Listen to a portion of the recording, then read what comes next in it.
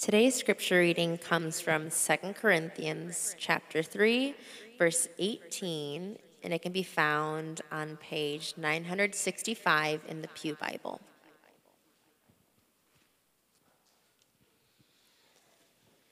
And we all, with unveiled face, beholding the glory of the Lord, are being transformed into the same image from one degree of glory to another. For this comes from the Lord, who is the Spirit. The word of the Lord.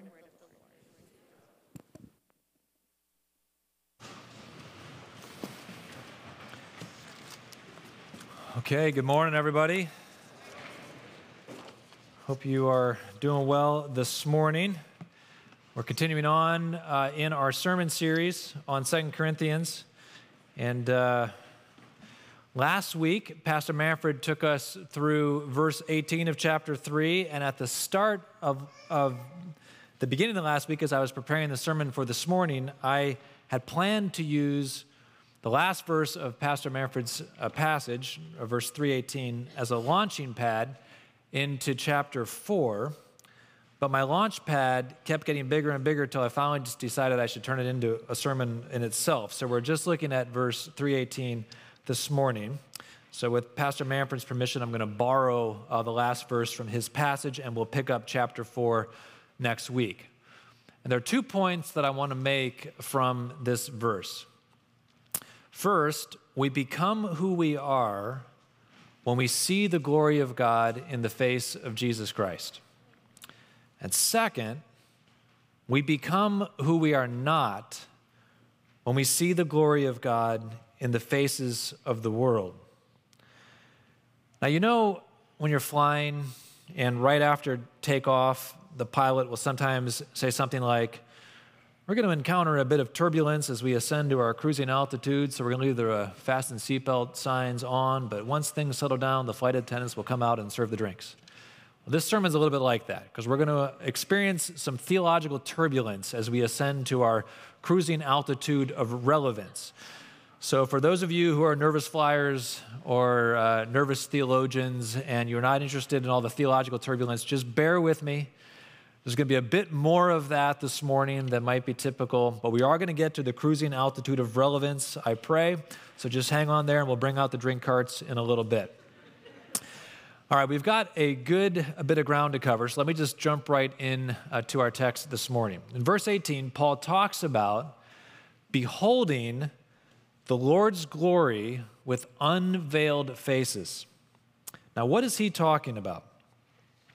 From the larger context, we can see that Paul has in mind the story of Moses' shining face from Exodus 34, chapter 34, 29 through 35. And Pastor Eric had us read this passage a few weeks ago when he was preaching from verses 7 through 11.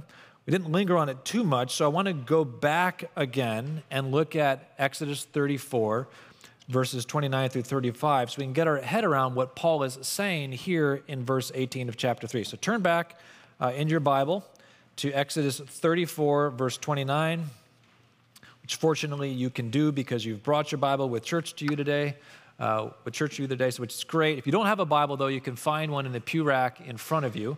It's page 75 of the pew rack Bible. And Exodus 34, 29 through 35. I'm going to read it. You just read along with me. Let's get our head around this story here from Exodus. When Moses came down from the Mount Sinai with the 2 tablets of the testimony in his hand, as he came down from the mountain, Moses did not know that the skin of his face shone because he had been talking with God. Aaron and all the people of Israel saw Moses, and behold, the skin on his face shone, and they were afraid to come near him. But Moses called to them, and Aaron and all the leaders of the congregation returned to him, and Moses talked with them. And afterward, all the people of Israel came near, and he commanded them all that the Lord had spoken with him in Mount Sinai. And when Moses had finished speaking with them, he put a veil over his face. And whenever Moses went in before the Lord to speak with him, he would remove the veil until he came out. And when he came out and told the people of Israel what had commanded, the people of Israel would see the face of Moses, that the skin of Moses' face was shining, and Moses would put the veil over his face again until he went in to speak with him. So this is an interesting story here from Exodus 34. And Moses, as you may know, if you've grown up in the church, you know that Moses was the giver of the covenant of God's people. We call the covenant of Moses the Old Covenant as Christians because it's superseded by the New Covenant of Jesus. But when Moses gave the covenant, that was the only covenant that they knew. And so they didn't call it the Old Covenant, they just called it the covenant or the covenant of Moses. And so Moses is up there on Mount Sinai getting the covenant, and he brings it down on these tablets of stone. And the surprising thing about this covenant, shocking thing even, is that as Moses comes down off the mountain, having spoken with God, his face is glowing. He had entered into God's presence. He had spoken with God face to face. And while he was in God's presence, his face had soaked up God's glory and had begun to glow. So he comes off the mountain, and the people see his glowing face, and understandably, they run away in fear, just like you and I would probably run away in fear. So Moses calls them back, he speaks to them, and then he puts a veil over his face. But every time Moses would carry out his priestly duties, which involved going into the tabernacle and receiving words from God, he would take his veil off. And he would speak to God face to face with an unveiled face. And his face would soak up the glow of the glory of God. And in 3:18, Paul is referring to this incident in Moses' life, and he's saying that we Christians are like new covenant versions of Moses. We all, like Moses with unveiled faces, enter by the Spirit of God into the heavenly tabernacle, into God's presence. And we behold his glory in the face of Jesus. And as we behold his glory in the face of Jesus, our own faces are transformed to reflect that glory. Now that's a remarkable truth. But there's another element of verse 18 that I think is particularly mind-blowing. And here's the really mind-blowing thing about verse 18. When Paul says that we are beholding the glory of God, he uses the unique Greek term katarizo that we translate beholding. And it's a word that's used only one time in the Bible, and it means to behold as in a mirror, to behold one's reflection in a looking glass. So one translation reads, to behold as in a mirror the glory of the Lord. So Paul is not simply saying that we behold the glory of God in the face of Jesus. He's saying that when we look into the face of Jesus and we see his glory, it's like looking into a mirror. Now let's pause here and think about what Paul is saying. And here's where the ding goes on in the cabin of the airplane and the fasten seatbelt sign comes on. And your pastor says to take your seats, because this is where we're going to encounter a little bit of theological turbulence. I want you to picture this with me. Maybe picture getting ready for church this morning. You get up in the morning, you stumble into the bathroom, you turn on the faucet, you're getting ready to wash your face, and as you look up into the mirror, there's the face of Jesus staring back at you. Now, seeing the face of Jesus is shocking enough, but what's even more shocking is that you're not seeing the face of Jesus through a window or on the bathroom TV. I don't know if you have TVs in your bathroom. You probably should not, but let's say you do. Or in a painting. You're seeing the face of Jesus in your mirror, which means that when you get a surprised look on your face, as you no doubt would, the face of Jesus in the mirror gets a surprised look on his face. And when you raise your eyes in disbelief, the eyes of Jesus are raised in disbelief. And when you step back in surprise, the Jesus in the mirror steps back in surprise. Because the image in the mirror is not just an image, it's a reflection. Which means that even though the image in the mirror is Jesus, somehow it's also you. And then to carry Paul's idea even further, he says in verse 18 that as we behold the glory of Jesus in the mirror, we are transformed into that image that we're seeing. So as you stand there in your bathroom, staring into the face of Jesus in your mirror, your face outside the mirror begins to change and is moment by moment transformed to become like the face of Jesus inside the mirror. Until finally, as you stare long enough, the disparity between your face outside the mirror and Jesus' face inside the mirror is gone. And the two faces have become one. And you have become an image of the image that you are seeing in the mirror. Now, of course, Christian transformation doesn't happen like that in our bathrooms, but in a metaphorical way, this is what Paul is saying.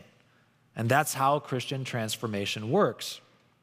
As we stare into the mirrored face of Jesus, we are transformed into the image of the Son of God, which is what we were created to be. Which means that as we are transformed into the image of Jesus, we are not just becoming more like Jesus, we are at the same time becoming more like ourselves, more like who we were always meant to be. Now, this is all very surreal and abstract. So let me see if I can bring this down to earth a little bit. Starting in the late 1950s, psychologists and social scientists began developing a theory of child development called attachment theory. Now, Jill and I learned about attachment theory during our adoption process with Maylee. Perhaps many of you are familiar with the term as well. It's increasingly found its way into the mainstream. There's attachment theory in dating, there's attachment theory in this, attachment theory in that. It's all over the place now. And the basic idea of attachment theory is that when we are born into the world, we have no inherent capacity to make sense of ourselves or the world around us. When I'm a child, I have no idea what it means to be a human being. How could I? I haven't even seen a human being before. What kind of creature am I? What do I exist for? What should make me happy? What should make me sad? I have no way of knowing these things. So as a child, I intuitively attach to my primary caregivers, most naturally my parents, and I watch how they act out their humanity and how they respond to the world. And that helps me make sense of who I am as a human being and how I should respond to the world. And I think all that makes good intuitive sense. Of course, we learn about ourselves and our world from our primary caregivers, of course. But what social scientists have also discovered is that the attachment process begins the moment of birth and is based on the facial mirroring that the primary caregiver, most typically the mother, does with the child. It turns out that the infant's brain is literally shaped and transformed as the baby stares into his mother's face, and here's the amazing thing, watches her mirror his own facial expressions. So we've all seen this, and moms do it naturally all the time, especially with little infants. The little baby, the little infant is sad and sticks out his lip, and what's the first thing that the mom does staring at the little baby's face? She sticks out her lip. Oh, baby's sad, this kind of thing, right? The baby's happy and smiles, and so the mom smiles. The baby's angry and frowns, and mom frowns. Oh, little baby's upset. These sorts of things, right? I think dads do this too, but we don't do it nearly as often or as well probably as moms do it. And all this maternal interaction all this maternal interaction is happening, the child is beholding, as in a mirror, his own facial expressions in the face of his mother. And it's through this process of facial mirroring that the child is learning how to navigate his own emotions and his future human relationships. So the baby feels sad, and at first he doesn't know what sadness looks like. But then he notes that whenever he feels sad, he notes his mother's frowning face. And he comes to associate the feeling of sadness with a frowning face. And in this way, he learns how to both express sadness and how to recognize sadness in others. Or he feels happy, and at first he doesn't know what happiness looks like, but then he notes that whenever he feels happy, he sees his mother's smiling face. And so he comes to associate happiness with a smiling face. And in this way, he learns how to express happiness and how to recognize happiness in the face of others. And then once mom's facial mirroring has taught the child how to express happiness and sadness and how to recognize happiness and sadness in the face of others, she will eventually start to use her face to change the child's emotions to match her own. The infant is needlessly sad about something, but mom smiles and coos at him, and mom's happy face changes baby's sad face into a happy face. On my wife's side of the family, all the women are very proud of their capacity to change the emotional state of unhappy babies into happy babies through making smiling faces at them, right? It's one of the great triumphs of the human mother is to be able to change an unhappy baby into a happy baby by smiling at it. Or the infant perhaps is happily doing something naughty, and mom frowns at him, and her unhappy face changes his happy face into a sad face. So not only does the mom's face teach the child about the emotions he's feeling, her face also teaches the child about the emotions he should be feeling. Which is to say, in the mirroring process, the mom is teaching the child to be what she, the mother, is: a fully functioning, emotionally healthy, well-adjusted adult. Which means that in facial attachment, the child is seeing in his mother's face both who he himself is and the human adult that he is destined to become. Now, quite a few studies have shown that babies who have been deprived of this facial mirroring process will often struggle to know how to understand themselves and how to read and relate to others. And as they grow up into adulthood, they're going to need extra help learning things that they didn't learn from the mirroring process that should naturally happen from a mother. And I bring up attachment theory here because what is true on a human level is also true on a divine level.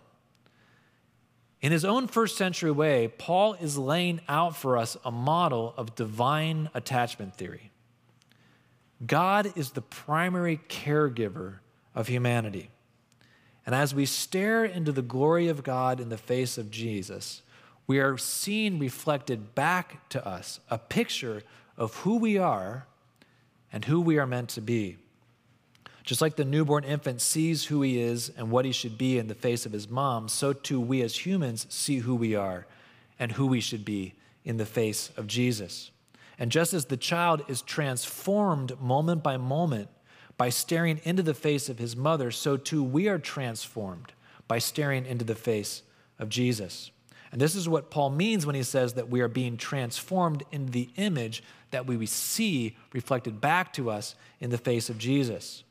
When we see the face of Jesus, we are beholding in a mirror who we truly are. And that should blow our minds. The church fathers often spoke of salvation in this sort of way, that Jesus became as we are so that we could become as him. It's this cosmic, soteriological, divine mirroring process. God, in the face of Jesus, is changing us to be his children, not just in name, but in actuality. He is helping us grow up into all that he has created us to be. That's why John will say, how great is the love the Father has lavished on us, that we should be called children of God, and so we are. We really are being made into the children of God as we gaze at the face of Jesus. In Romans 8:29, Paul says that we have been predestined to be conformed to the image of the Son, to become brothers and sisters of Jesus. And that doesn't just mean that we will finally stop sinning. That means that we will become everything a human being was created to be but isn't yet. And the great news about this transforming process is that it begins even now through the Spirit. Paul tells us that this transforming process comes from the Lord, who is the Spirit. As we gaze upon the face of Jesus, the image of his face transforms us from one degree of glory to another through the work of the Spirit, all which is to say, the key to growing up in Jesus is beholding the face of Jesus. Now, there are many ways that God has revealed the face of Jesus to humanity so that we can behold his face and grow up into all that we were meant to be. Perhaps one of the most fundamental ways that we can grow up into seeing the face of Jesus is through the Scriptures. Jesus says that the Scriptures testify, point to him, that every verse through the Bible is ultimately pointing us to the face and the person of Jesus Christ. So as we read the Scriptures and dive deep into the Scriptures and marinate in the Scriptures, we are being led into the person and face of Jesus. Or the rhythms of the church. We often like to say that Christianity is a relationship, not a religion, and there's truth in that. But it's not that Christianity is not a religion. Christianity is a religion. It's not just a religion. But Christianity is an institutional force in the world. It has rhythms and practices and ordinances and sacraments, and it has all sorts of things that it does kind of externally that help shape and form us. And we see in the institution of Christianity pictures of Jesus. As we enter into the rhythms of the church, perhaps the most notable way would be in the sacraments or the ordinances. As we even observed in the first service here as a church, the baptism of a person entering into, as it were, solidarity publicly with the person of Jesus Christ. We die with Christ in baptism. We rise with Christ in baptism. We're seeing a picture of the work and face of Jesus in baptism. We're also seeing it in communion. Every time we gather together and we partake of communion, we're partaking of our nearness and our presence with the work of Jesus, and he draws near to us. We see also in the institution of the church, within it, the living, pulsing life of Jesus in the faces of other Christians. So that as I look at your face, what I see in your face is a face that is being transformed by the face of Jesus, and I see the face of Jesus in your face. And as you look at my face, hopefully you're seeing in my face a face that is being transformed by the person of Jesus, and you're seeing Jesus in my face. And so that we are conveying to each other with our unveiled faces the face of Jesus and the glory of God to each other. But the point of all of this is that we have to see Jesus in order to be transformed. Just coming to church, even just reading the Bible, even just visibly seeing each other in the flesh, that doesn't necessarily mean that we're seeing Jesus. When Jesus says that the Scriptures testify to me, you know who he was saying that to? He was saying it to the experts in the Scriptures, the Pharisees.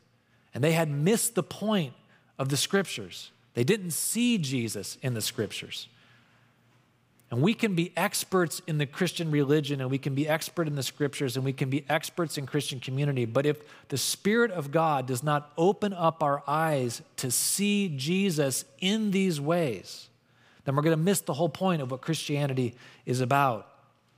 God reveals himself to us in all of these faces in the church and in the Christian life and in the Scripture and in the sacraments, because he wants us to not just go through the motions, but to, by the Spirit, see the face of Jesus and be transformed into that face.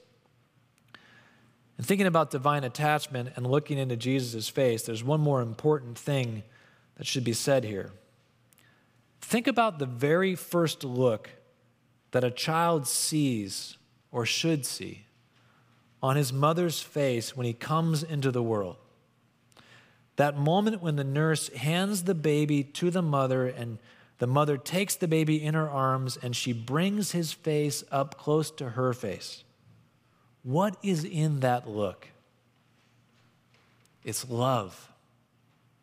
That's what's in that look. The first look is always a look of love, unconditional, unmerited, completely accepting love. So listen, as you look into the face of Jesus, or you look for the face of Jesus to teach you who you are, know this: who you are is loved. Jesus' love accepts you just as you are. He won't leave you as you are. Just like a good mother, his accepting love will grow to include perfecting love. It will be a transforming love. But if you're afraid to make eye contact with God in Jesus, just know that what you will find there, the first time you get the courage to turn to the Lord and look him in the eye, will be love. Eternal, unmerited, completely accepting love. Now, really, I feel like we could just end the sermon there, but Taylor is always complaining about the length of my sermons, and I presume that means they're too short. So I'm going to move on to this second point. If we become who we are when we see the glory of God in the face of Jesus, then the inverse is also true. We become who we are not when we see the glory of God in the faces of this world. I've already stolen a verse from Pastor Manfred, so I'm going to reach back and steal a few verses from Pastor Eric's sermon a couple weeks ago, verses 7 through 11. And in 7 through 11, Paul makes the point that the glory that we receive from God through Jesus surpasses the glory that Moses received. Look here in verses 7 through 11. Let me just read them real quick. Follow along. Now, if the ministry of death carved in letters on stone came with such glory that the Israelites could not gaze at Moses' face because of its glory, which was being brought to an end, will not the ministry of the Spirit have even more glory? For if there was glory in the ministry of condemnation, the ministry of righteousness must far exceed it in glory. Indeed, in this case, what once had glory has come to have no glory at all because of the glory that surpasses it. For if what was being brought to an end came with glory, much more will what is permanent have glory. And all throughout these verses here, 7 through 11, but then even in the verses that precede it, Paul draws a contrast between the new covenant's internal, heavenly, and eternal work of the Spirit and the old covenant's external, earthly, and temporal work of the law. The covenant of Moses did have glory, Paul says. I mean, his face shone after all. And the glory on Moses' face was even divine glory. But Paul's point is that the glory of God in the face of Moses was lesser than the glory of God in the face of Jesus. The glory of God in Moses was just a passing glory, a fading glory, an external glory, precisely because the things that conveyed the glory, the shining face of Moses and the Old Covenant, were themselves passing and fading and external. And Paul knows that if we humans stare into the faces of the visible, temporal, fading glories of this world, we will become nothing more than temporal, fading glories ourselves. We will never become who we were truly meant to be. So here's a question for all of us, but perhaps especially a question for those of you who are not Christians. Whose face do you look to as your primary caregiver? Whose face do you calibrate off of? And whose face gives you a picture of who you are and who you are becoming? God's earthly glory presents itself to us in many faces. There's the face of wealth, face of popularity, physical safety, family, marriage, children, the face of beauty, the face of physical strength, athletic prowess, and so forth. And social media is especially full of God's earthly glory. I'm not talking here about all the toxic things that we find in social media. I mean all the truly glorious things that we see on social media. happy, beautiful families, happy, beautiful faces, happy, beautiful bodies, and all the truly beautiful things of this world are not wrong. And they do, in fact, have a share in God's glory. Just like Moses had a share in God's glory. But when we find our identity, our safety, our sense of self in God's earthly glory, when we stare long and open-eyed at the many faces of this fading world, and we soak in their fading glories, we never become anything more than the fading glories of earth. We will decay with our wealth. We will be forgotten with our fading popularity. We will age and pass away with our passing beauty. The prophet Jeremiah, he was rebuking faithless Israel. Faithless Israel was staring into the faces of the wrong gods. They had stopped looking at Yahweh, their God, and they were looking at all the pagan gods. And the prophet Jeremiah rebukes them, and he says of the faithless Israel that they went after worthless things, and they became worthless themselves. Because we become what we stare at. The faces of this world cannot help us become who we really are. Only the faces of Jesus can teach you. Only the face of Jesus can teach you who you are and what you were made for. So don't fix your hope, your face, on the fading faces of this world. I want to close with this. I was talking with a friend who at the time was exploring Buddhism. And if you've read much about Buddhism or familiar with it at all, you know that there's quite a bit of stuff in Buddhism that is good and laudable and has a lot of touch points and shares a lot of values with Christianity. But the primary problem with Buddhism is that the God of Buddhism has no face. The God of Buddhism is an impersonal, faceless force of nothingness. Do you know what Buddhism tells you that we are? It tells us that we are nothing. It tells us that we are non-being.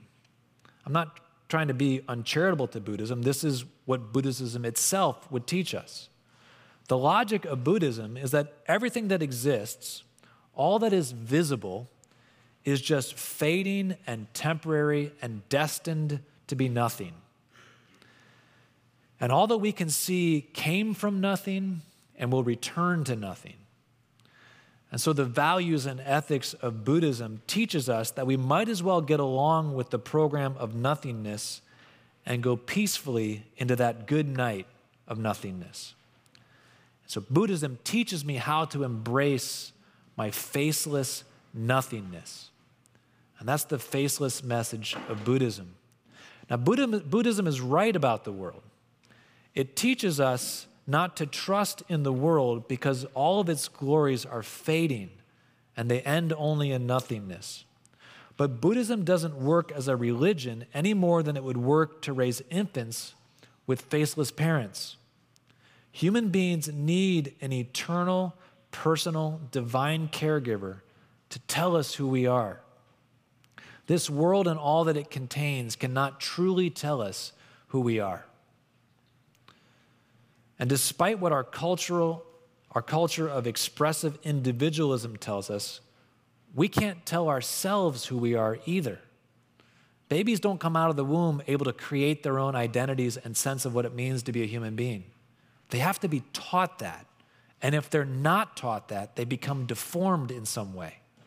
We need to be taught who we are by a higher, transcendent, divine, cosmic truth with a face that tells us who we are. Good parents are a great start, but not even good parents can fully tell us who we really are as human beings, because they too are part of the fading glory of this world. It's a book written by a number of psychiatrists, social scientists, and they have a section in the book called The Theological Significance of Facing. I'm talking all about this mirroring process and how we are developed through the face of our primary caregiver. Listen to what they say. They say, ideally, the face of the primary caregiver provides an affirming presence that orders the cosmos of the infant. This singular face of the primary caregiver brings peace to the child's world in a way that no other face can.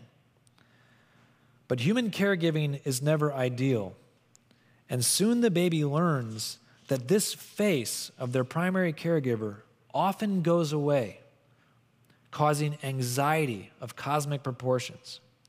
And as the child grows to adulthood and agonizes over issues of ultimate concern, she continues to long for a faithful and loving face that will never go away.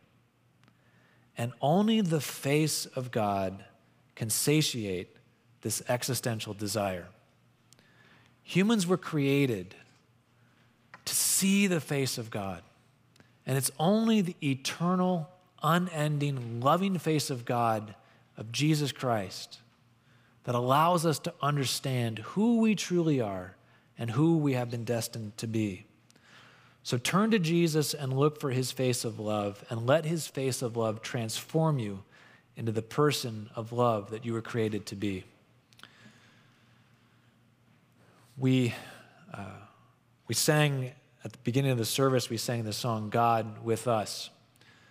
The amazing thing about the story of the Bible is that when we come into this world, God doesn't just leave us out there on the table and hope that we find our way to his face. He brings us close to him, and he looks down into our face with his face. He draws near to us. He is with us, because it's only in his presence that we can see his face. So the glory and the good news of the gospel is that God has brought us into his presence. He has drawn near to us to reveal himself to us. I'm going to pray, and we're going to re-sing that song together. God, thank you that you have given us the light of the knowledge of the glory of God in the face of Jesus. That you haven't left us to ourselves to figure out who we are, what we should be as men, what we should be as women, what we should be as children or mothers or fathers, or what we should be as human beings. But God, you have revealed to us who we really are in the face of Christ. Help us to see him, Lord, to see him in all the many varied ways that you present his face to us. In the scriptures, in the church, in the faces of each other, the sacraments, Lord, I pray that you would help us to always behold your glory in the face of Jesus Christ. Thank you that you've drawn near to us and that you are with us. It's in your Son's name we pray. Amen.